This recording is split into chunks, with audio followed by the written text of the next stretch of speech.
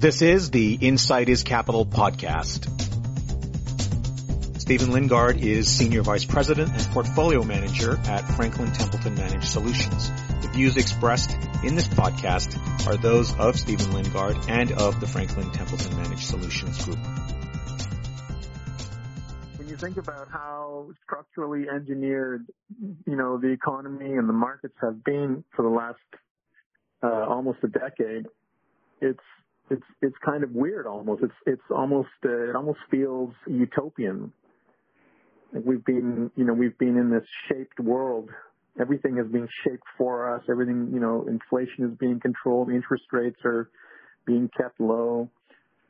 And at the same time, what you were saying about CapEx, for example, is that even though these conditions have been created for financial markets, for the corporate world, managers are still very careful. They're very, very cautious about capital expenditure. They're very careful about spending on expansion, and they're more concerned about glad-handing investors with buybacks and structured earnings growth. It's almost very managed. Yeah, extremely. Everything is very managed. I think that's a good word. Yeah. So as they let go of this management a little bit, that's where some of the uncertainty creeps back into the market about how it will unfold or where it will lead. That's a great summary, and I think that's exactly where we are. So my big question is, central banks, for the most part, have been vilified. I would say is not too strong a word during this cycle, about how they've distorted the rate of return and capital and cost of capital. Like if we go back, if you think about Austrian economists, whenever you have excesses or if you have a crisis like you had in 2008, the market will take care of it. So you let everything crash and then you kind of build it up again in a new, better form.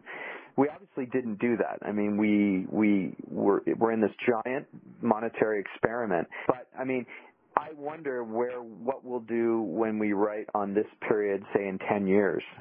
Did they actually do some good by not letting us go off a cliff, or as interest rates rose, there's some excesses that we didn't see and bubbles growing, whether it's Bitcoin, whether it's, that will be enough to sort of take down the economic, like we're going to have a normal economic cycle.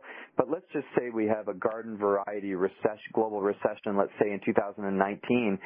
That would be a pretty good scenario, I think, for this 12 years of very managed interest rates, economy, prices, everything. I think central banks would come away with that with a feather in their cap, and I think that sort of pendulum has swung from these guys and gals don't know what they're doing, and this is a huge experiment that's going to blow up, to people saying, I see light at the end of the tunnel and I see how maybe this could work. So I definitely think there's been a sentiment shift around this big experiment that you talked about.